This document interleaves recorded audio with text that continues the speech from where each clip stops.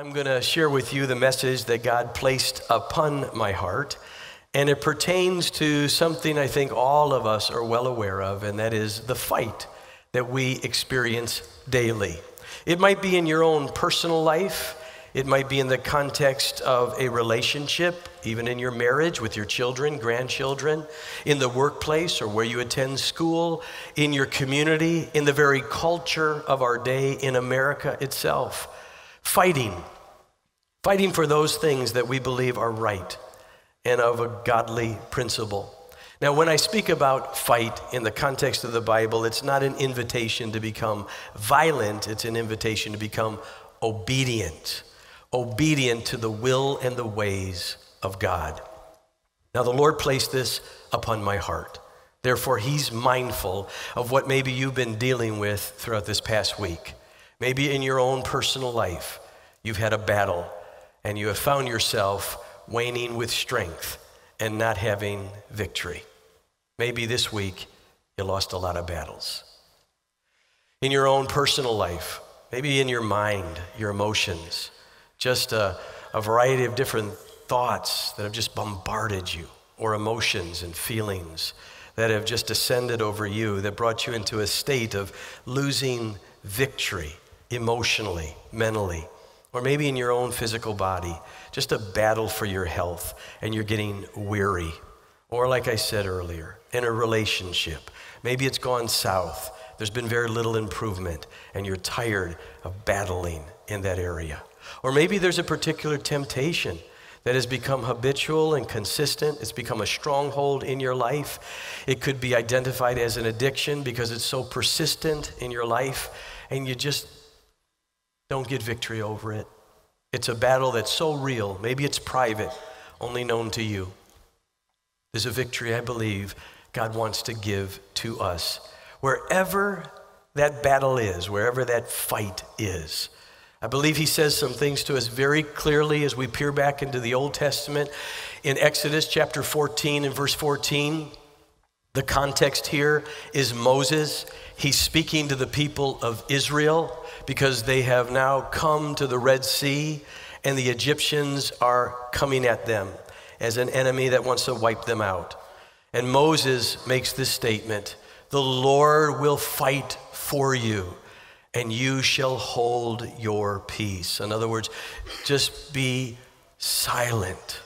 Don't say anything and observe and see the hand of God that will miraculously, supernaturally intervene and rescue your life, all of our lives, from the onslaught of the enemy, in this case, the Egyptians. And then, of course, the Lord performed an incredible miracle of parting the Red Sea. In Deuteronomy chapter 1 and verse 30, it's Moses speaking again. Now he's speaking to the Israelites and saying to them, we're about to enter into the promised land, because he had sinned and expressed anger that the Lord restricted him from going into the promised land. But he said to them, listen, the Lord your God who goes before you, He will fight for you. And maybe of any of those who needed to hear it, it was Joshua, because Joshua was going to take on this great military campaign of entering into the promised land and securing it as property and provision and the fulfillment of a promise to the people of Israel. God is saying, though, I believe to all of us here, whatever battle you're in, if it's in your mind or your emotions, if it's in a relationship, finances or physically, if it's in the context of a temptation, a persistent one in your life, wherever that battle is, or battling for your future, wherever that battle is, I believe the Lord wants to say to you and to me, to all of us, that He's going to be right in the middle and in the midst of that fight. And you can rely on Him to establish a strategy that He will give to you to implement. For some, it might be a strategy that's very natural. For others, it's supernatural. He might say to you, like He did to Moses, lift up your staff and I'll split the Red Sea. Or He might say to you, like He did to Noah, build a boat. He might say to you, like He did to Jehoshaphat, I want you and those assembled with you to sing a song of praise unto me. I want you to bring a song into this battle. Or He might say to you, as He did to Joshua, lift up your sword your literal sword, and invade this land in the conquest. And you see that all through the book of Joshua, especially in Joshua chapter 10, where they battled, but God gave them the victory. I don't know what the process will be or the strategy. It's different in my life, but he promises to give it if we place our eye upon him. And we earnestly desire to want it. That is the most important ingredient in guidance. I'm convinced of it. It's not your intellect, not even your spiritual maturity, not your command of circumstances or your own personal experience. I believe the most important ingredient for us in guidance is the sincerity of saying, God, I want to know your will. When you sincerely, I mean from your heart, that means all of us can do this because we all vary in our experiences, education, and spiritual maturity. I get that, and all of those areas should be applauded, but the most important ingredient in guidance, I'm convinced, is the sincerity of your heart that says, I really want to know your will. I'm not playing a game. I'm not superimposing my own ideas. I really want to know your will, your strategy for this battle. I believe when you do that with a sincere heart, it locks you into the sovereignty of God. And he will make sure that you don't miss him. He'll make sure you don't miss him. He'll give you big guidance with that big decision because you sincerely want to know his will. And so in whatever battle you're in, whatever you're wrestling with, I would just encourage you to begin to say, Lord, what's on your agenda? What's your direction? Bring clarity to my choices. Establish that strategy. And what I have to do is I'm going to sincerely say, I really want it. I want to know it, and I want it to come from you. You press in, and I promise you, he will do that. You know, the word fight in the Hebrew language of the Old Testament, the Greek language of the New Testament, carries a twofold meaning. One is to struggle, the other one is to overcome. You see the marriage? We're in the midst of the struggle, but when we invite God into the battle, we overcome. So in the midst of the fight, there's a struggle, but there's an overcoming force when you invite God into that. Invite him into it. Invite him into it. Another scripture that's found in the Old Testament is in Joshua chapter 10 and verse 25. Now this is Joshua actually speaking, and the historical context is they're engaging in a battle and they've won. And 5 of the kings that they had gone against hid in a cave. Then they go and they pull all 5 out, and Joshua says to his captains, I want each one of you to put your foot on each one of their neck. And that was symbolic because the neck is always symbolic of will, the human will. And he's showing that God's will dominate over human will.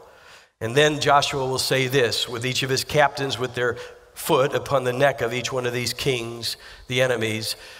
Do not be afraid nor be dismayed. Be strong and of good courage, for thus says the Lord, for thus the Lord will do to all your enemies against whom you fight. He's going to give us victory. Now this last one is very familiar. We quoted it at the beginning of the service. 1 Timothy chapter 6, verse 12. It's the Apostle Paul under the inspiration of the Holy Spirit giving instruction to Timothy. And really it's an admonition to all of us, an encouragement to all of us to engage in this fight. It says, fight the good fight of faith, lay hold of eternal life. Now, when that's presented, maybe we need to gain a little bit more of an insight to the idea of the good fight. Obviously, it almost seems like the antithesis or the opposite of that is the bad fight. So what's the good fight? Well, in the New Testament, when the word good is used, you have to really elevate that term up high. It's not the regular connotations that we have of that.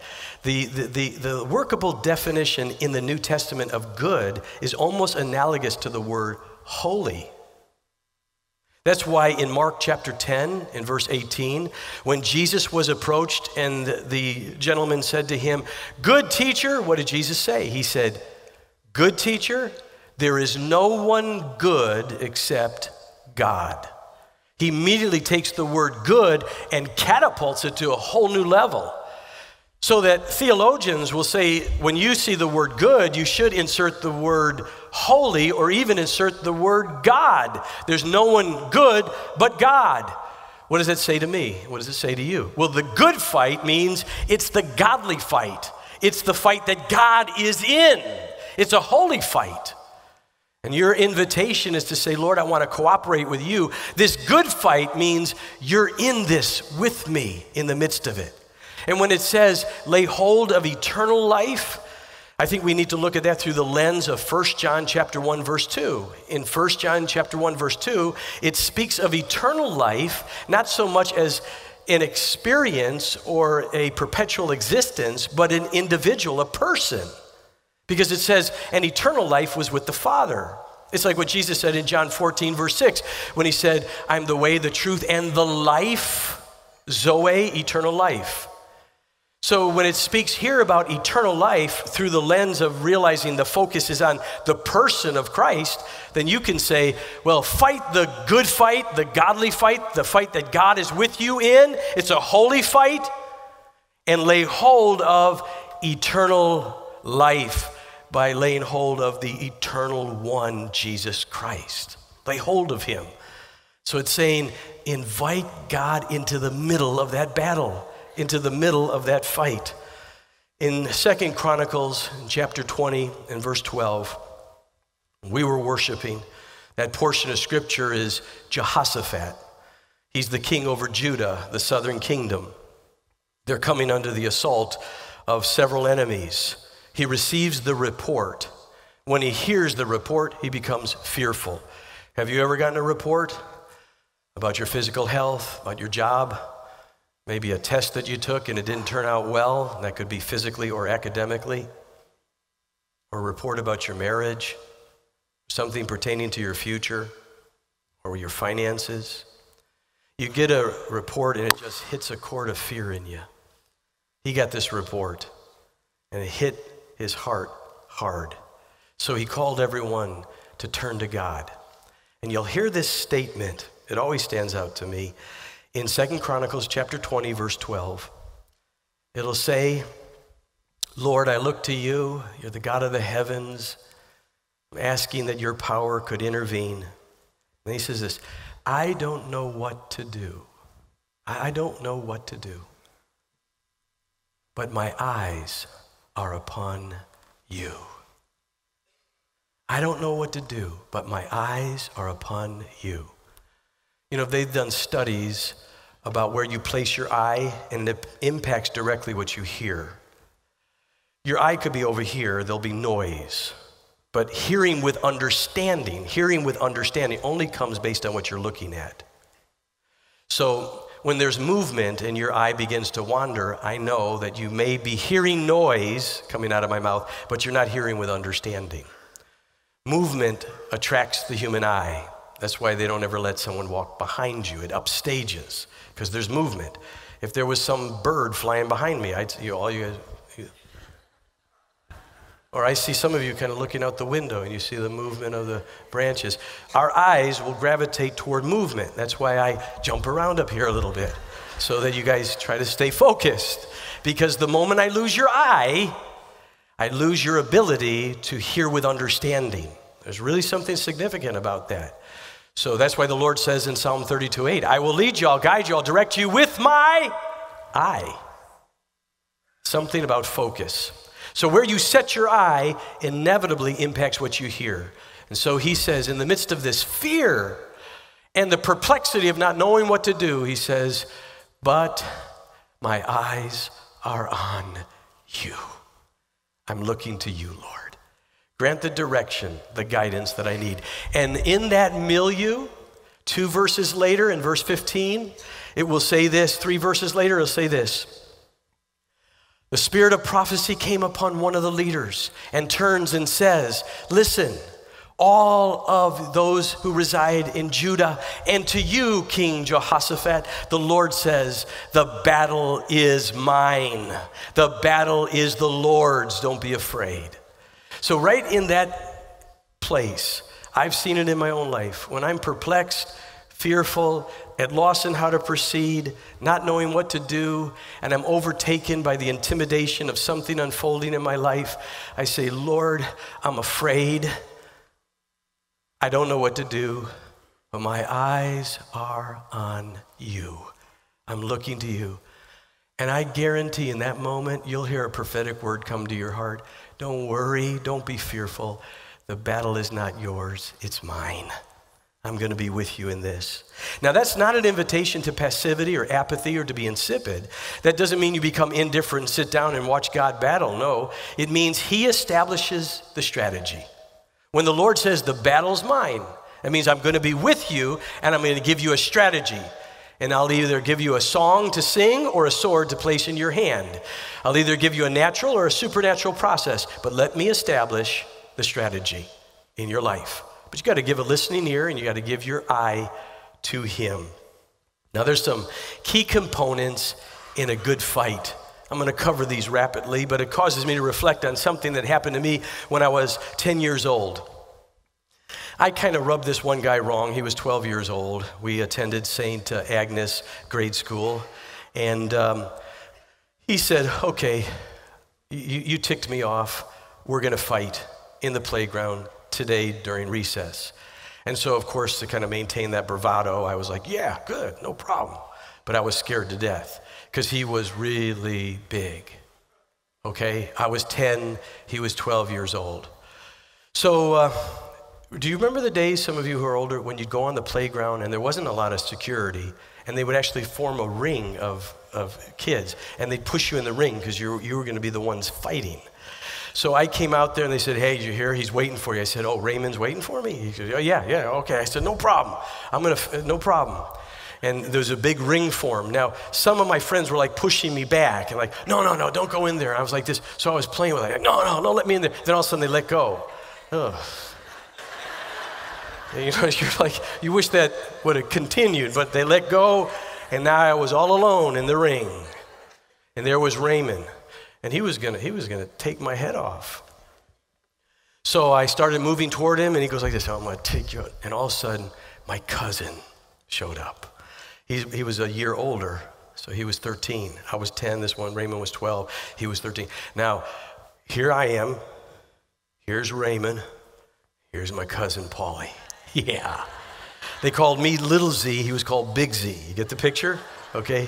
So all of a sudden, he came in that circle. He stood in front of me. So then I felt tough again. I was like, no, Paulie, I'll have him. I said, Paulie said, no, Little Z. And I remember I looked at Raymond. He goes, okay. He goes, you ain't going to mess with my cuz. Before you touch Little Z, you got to go through Big Z. Before you invade his house, you got to deal with this house. And I was like, oh, yeah. And Raymond, he backed down. He knew the odds were against him. Now I was peeking back there. But Big Z showed up for Little Z and intimidated the enemy, and it was over. Now, I know, forget about the analogy, but just kind of take it up a few notches and think of it. Big Z is going to show up. He's going to show up in the middle of your battle, in the middle of those intimidating words, or the odds are against you.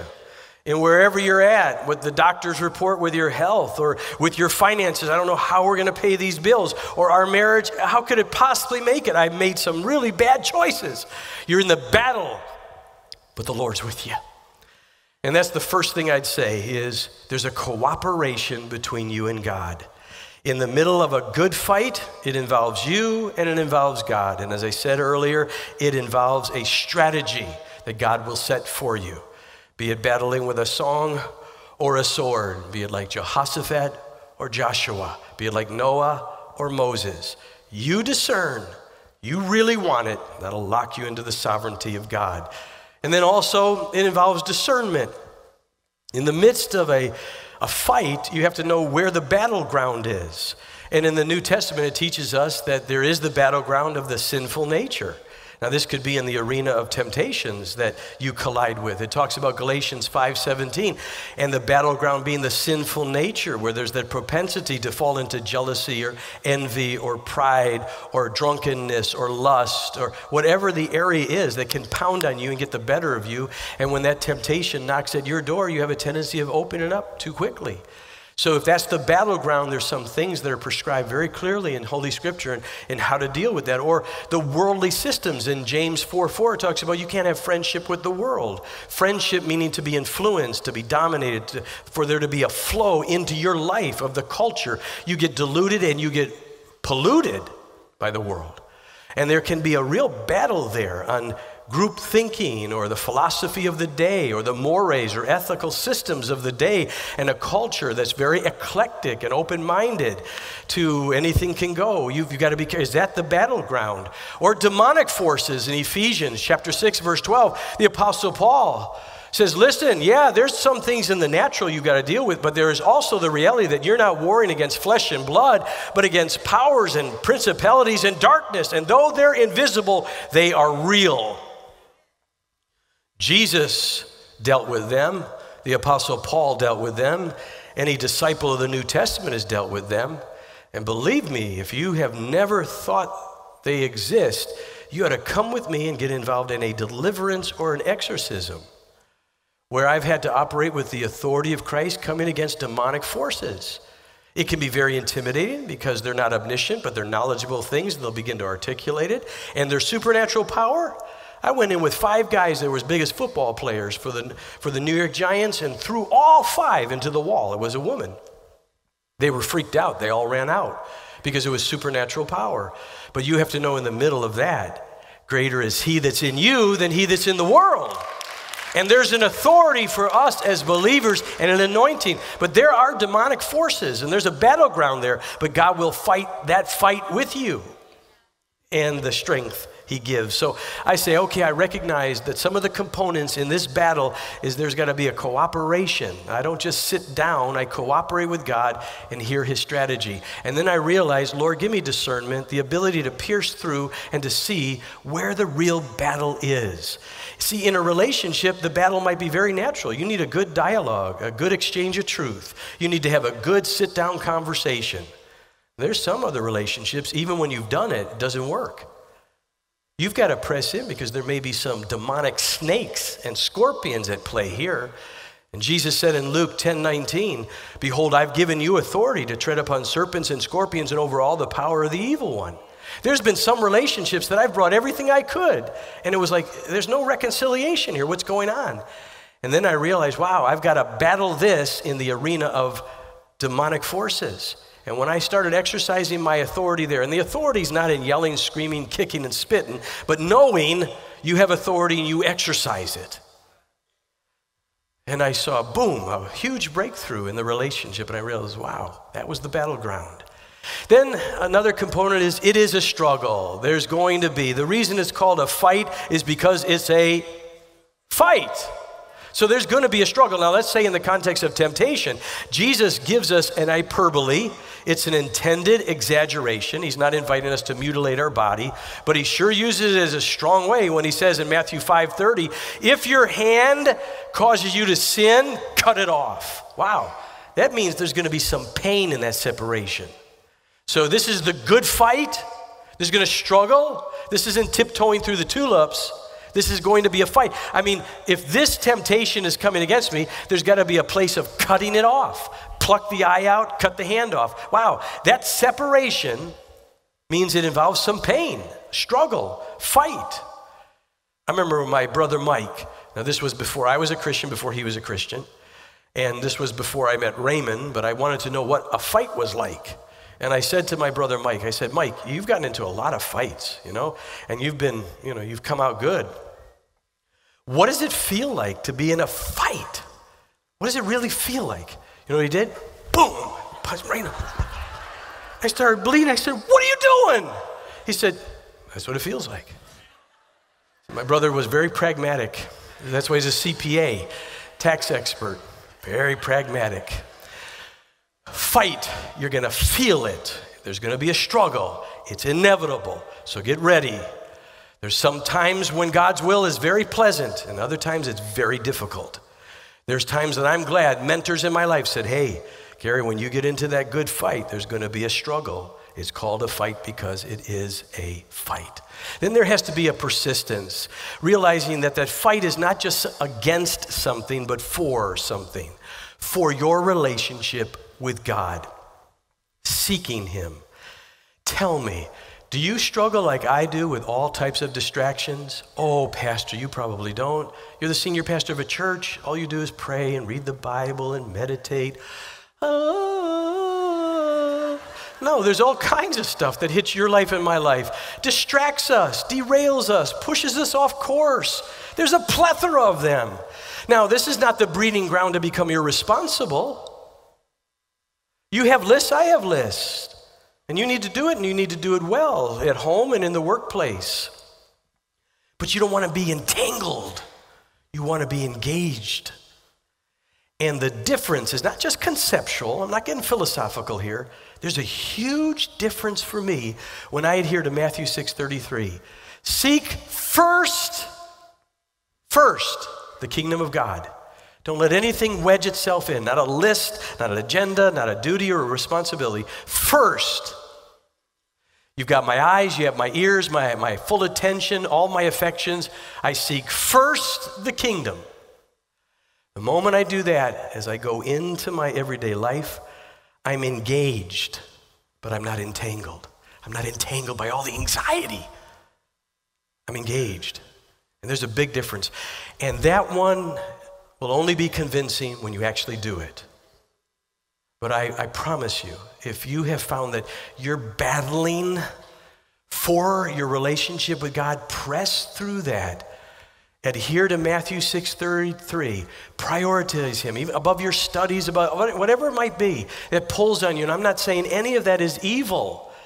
You have to engage. I have responsibilities as a husband, as a father, as a grandfather, as a friend, as a colleague, as a senior pastor. You know, we have 7 boards here. There's an elder board, a deacon board, a deaconess board, a trustee board, a school board, a missions board. You get really bored. Isn't that corny? It just came out. But you can have a lot of demands pulling on you. You got human needs, you got weddings and funerals, you got rejoicing times and horrible times. You got all kinds of things that collide with you. It goes with the territory, but He supplies tremendous grace. But I'll tell you, what allows me not to get all entangled, all convoluted and bound up in it, is when I seek Him first. When I seek Him first, then I engage. I got big, long lists just like you. I engage, but I'm not entangled. Big difference. Amen? Surrender is involved in the battle as well. Surrender sounds like something that you shouldn't associate with victory and a battle. Who wants to surrender? The I give up. But paradoxically, in the middle of a battle, there's that moment of saying, I give up, Lord, and I place this fully into your hands. Now again, this may be in a relationship or finances or with your health, or it could be in the context of a temptation. But it's saying, Lord, I don't hold on to it because it's going to destroy me. But don't just drop it. I know there's just imagery here and it seems conceptual, but don't just drop it. Because when you get vulnerable again, you'll pick it up. You'll just pick it up. Turn it over. I'm very intentional here with this in my life. I say, Lord, this is a battle, and it's here in my hand, and if I hold it, it's just going to destroy me. If I drop it, it's just a matter of time. I'll revisit it and pick it back up. So I want to lift it up and give it into your hands. Give it into your hands. And I'll actually do that tangibly in prayer. I'm just turning this over to you. I'm going to lift it up. I'm going to give it up. When you lift it up and you give it up, it'll cause you to be able to stand up. Like it says in Ephesians 6, you'll be able to stand and withstand the enemy because you've released it. The scripture will say in Psalm 143, verse 8 and 9, I lift up my soul to you. Deliver me now, O Lord, from my enemy. I'm not going to hold it. I'm not going to just drop it. I'm going to lift it up. And again, when you lift it up, when you give it up, You'll be able to stand up, and your surrender will become your place of stability in your life. It's a paradox, but in surrendering, you'll find stability for your feet. That's in the midst of the battle. Then there's the resistance. Resistance is not necessarily pushing evil away. It's moving toward God. When the Bible speaks about resistance, it's the force of fleeing. You're moving away from evil, but you're pursuing God. So your focus is, I'm pursuing you, Lord. That's the manifestation of resistance. It's to flee, and the force of fleeing that which is evil, by setting your orbs of your eyes with intent and purpose toward God. So my resistance is saying, Lord, I'm pursuing you. I'm pursuing you. I'm pursuing you. And when you do that, it gives you tremendous victory. Now, in this area, you're moving away from evil. Some interpret that as a sign of weakness. Hey, why not, take this on? I think it was Matthew Henry when it talked about sexual temptations. He says, there are many a vice that one can conquer through fight, but this one, my friend, only through flight. Here's this 80-some-year-old Matthew Henry commentary of the Bible. This man of God just talks about sexual temptation, and it's prevalent among the young, the old, and there's no issue of gender. Women get hit, men get hit.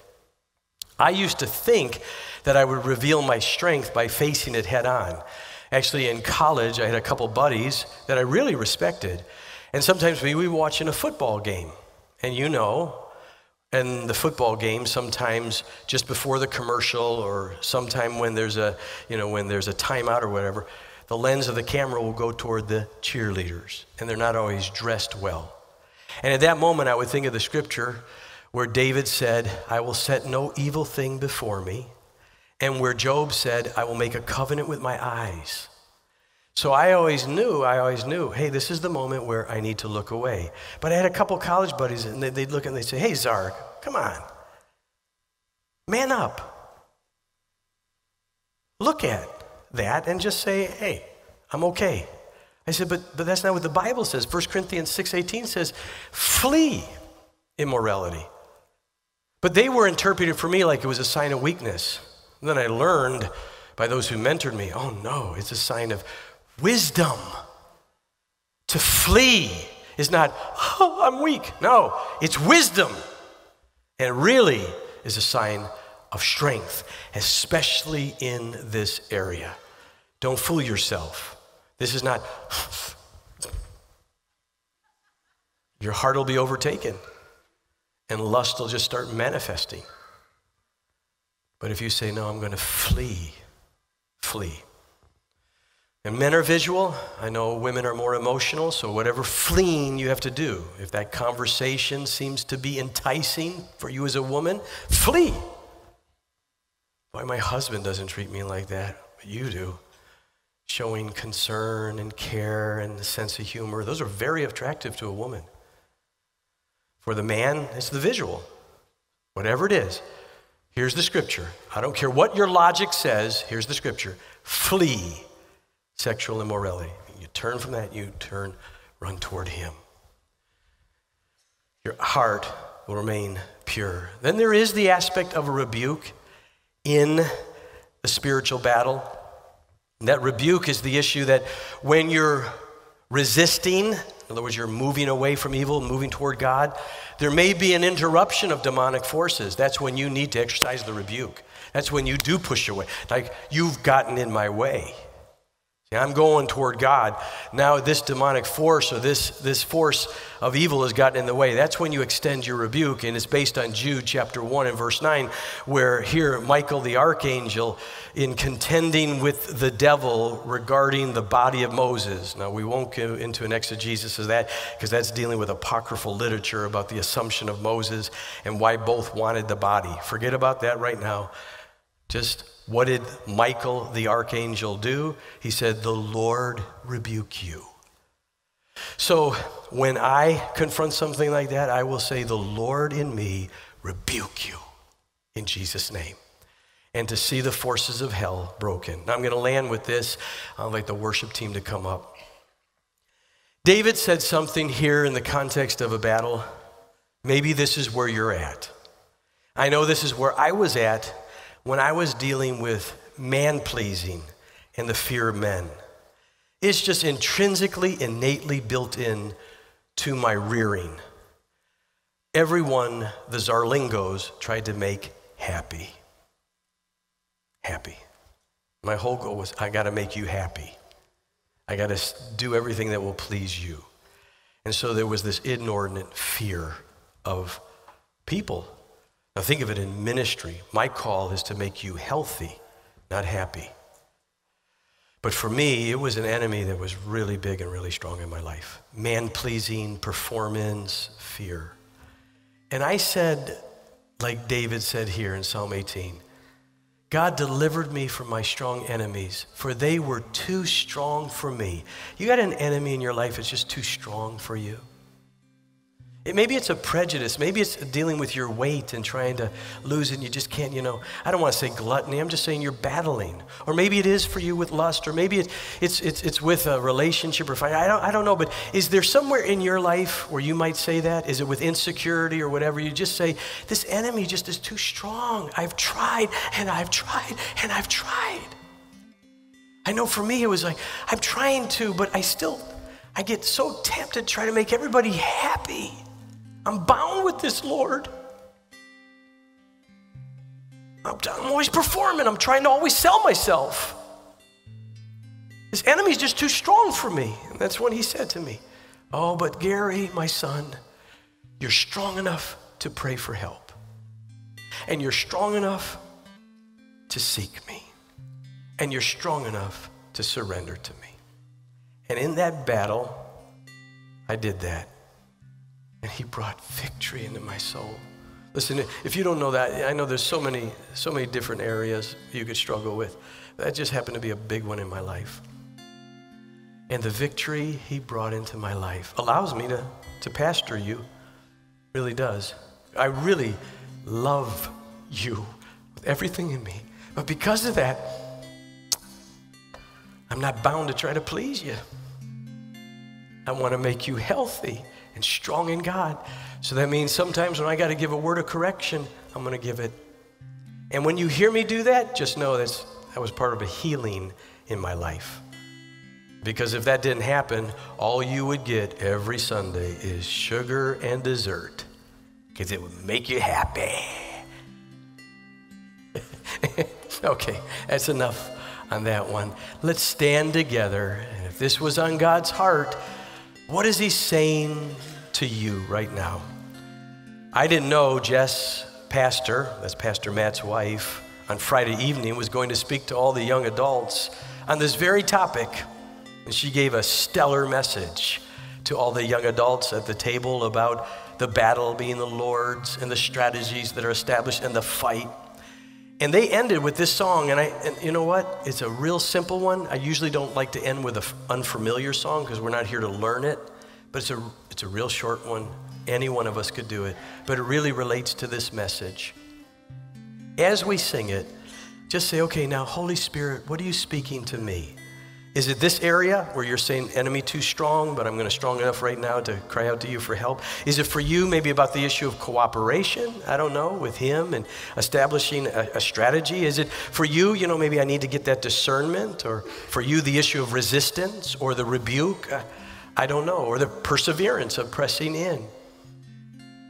Lord, I ask that your voice that was descending over me would descend over all of us and just seal the deal in each of our hearts, that we would be victorious in this fight, the good fight, as we embrace you, Jesus, eternal life. The victory you want every single person in here to have.